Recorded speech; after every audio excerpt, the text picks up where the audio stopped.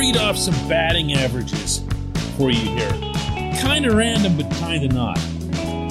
267, 257, 229, 240, 226, 167, 174. Whose batting averages do you think those are? Yeah, I know who you think they are.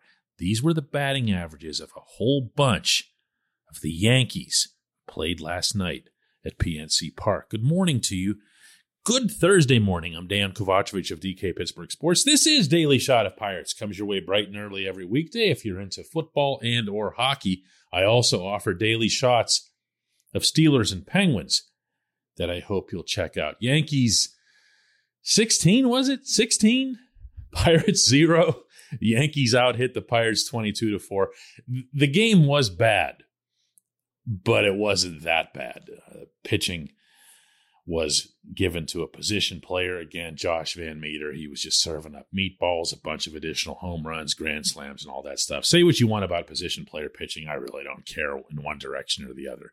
Baseball is just so screwed up. Baseball will do anything at all that's available to it that'll make the game longer and more boring. Okay? That's where the sport is at the moment. But what I want to talk about instead out of this is, well, batting average.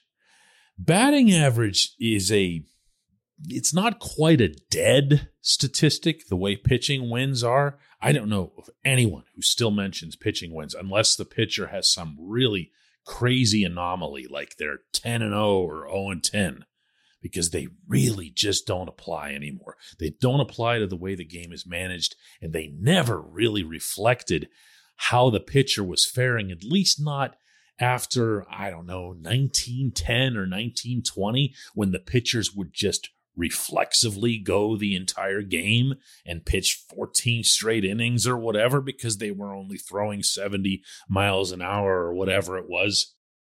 They were all a bunch of little dudes because everybody 100 years ago were just little dudes, and pitching wins are definitely more obsolete than batting average, but batting average is getting there as well. And here's why. The game has changed. Whether you wanted it to or whether you like it more or less, it has absolutely changed. Hitting coaches are telling their hitters to swing at more of an upper angle. That's why you no longer see a Tony Gwynn or a Rod Carew or a Pete Rose with a level swing who's just hacking to put the ball into play and running up batting averages that are up around 350, 360. Wade Boggs is another one. All of these names are from the past because they have to be from the past because the game has changed. Analytics have shown, at least in the minds of those producing the analytics, that home runs are the way to go. Home runs or walks, and don't worry about the strikeouts. Okay, so you have everybody striking out all the time, and no one's saying a word about it. No one's getting cut over strikeouts. As long as they can produce a decent number of home runs and they can get on base regularly. As such, the definitive statistic, and the one that gets used most commonly by people within baseball, is OPS. OPS, for anyone who doesn't know, is the combination, and I mean that, it's actually the addition of on-base percentage and slugging percentage. Simple as that. It's actually a great stat. It's a catch-all stat. If you walk a lot, you get on base a lot, that's a good thing. If you hit the ball over the fence a lot, also a good thing. Both reflected in there, and somewhere hidden within that is batting average.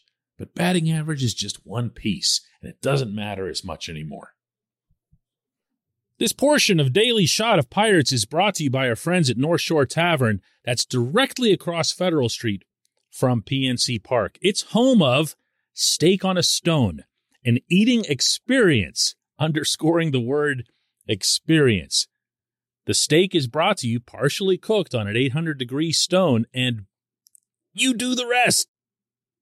It's a ton of fun, it's a great meal, and it's a baseball atmosphere like no other in Pittsburgh. North Shore Tavern, right across Federal Street from PNC Park.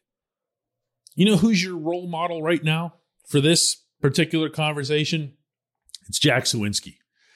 Jack's got 14 home runs. Everyone knows that. Everyone loves Jack. Jack is hitting .222. Bad Jack. Not good Jack. Need to be better Jack. Well, no, he actually doesn't. Because he's got a 786 OPS, which is very good if you're not familiar with the standards for that. Because 23 of his 44 hits have gone for extra bases. So he's getting doubles and triples in addition to the home runs. How many bases he's touching means a lot because it puts you that much closer to scoring a run. Did you realize at all that Diego Castillo is now down to 188 in terms of batting average? Now that is bad. There's no hiding from 188, okay? He needs to be better. Suwinski actually needs to be better, and I think he will be. His walk rate's been pretty good. He's got 20 of those, which is close to a match for the number of extra base hits he's got. Diego needs to be better. Diego's home runs are fun. Diego's energy and enthusiasm are a blast, but he needs to be better. All of these players need to be better, but let's at least measure them in the way that their employers are measuring them, in the way that managers and hitting coaches and, of course, executives and the people who acquire them and train them are measuring them. And that's not by batting average. Imagine, for example, how ridiculously out of touch with baseball you'd have to be to look at O'Neal Cruz's batting average, for example, as if it mattered. He's at 200. He's also got 14 RBIs in his first 17 big league games. He's got exit velocity that is elite within the sport, and he is producing it on a regular basis. This isn't exit velocity for just those handful of occasions when he makes contact.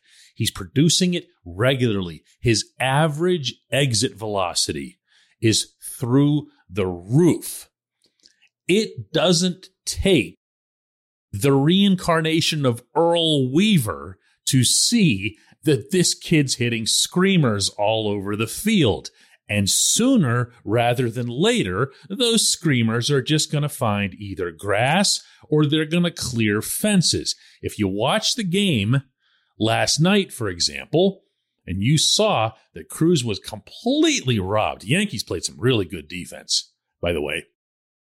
Just robbed of hits. And then, of course, he ended up getting a hit as well. He's been hitting lasers to outfielders. He's come through situationally. So when you're asking a Ben Cherington or a Derek Shelton or Andy Haynes or anybody at all in baseball, what do you think of how Cruz has done since he's been up here? They sure aren't talking about batting average. They're looking at how his actual at-bats are going. How's his approach? How's his contact? Not since the beginnings of baseball, not since it was a gleam in Abner Doubleday's eye, did anyone ever conceive that a hitter could control who catches the ball. All the hitter can control is how hard he hits that ball. Let's just resolve to leave batting average alone. It's not helping the discussion at all. When we come back, J1Q.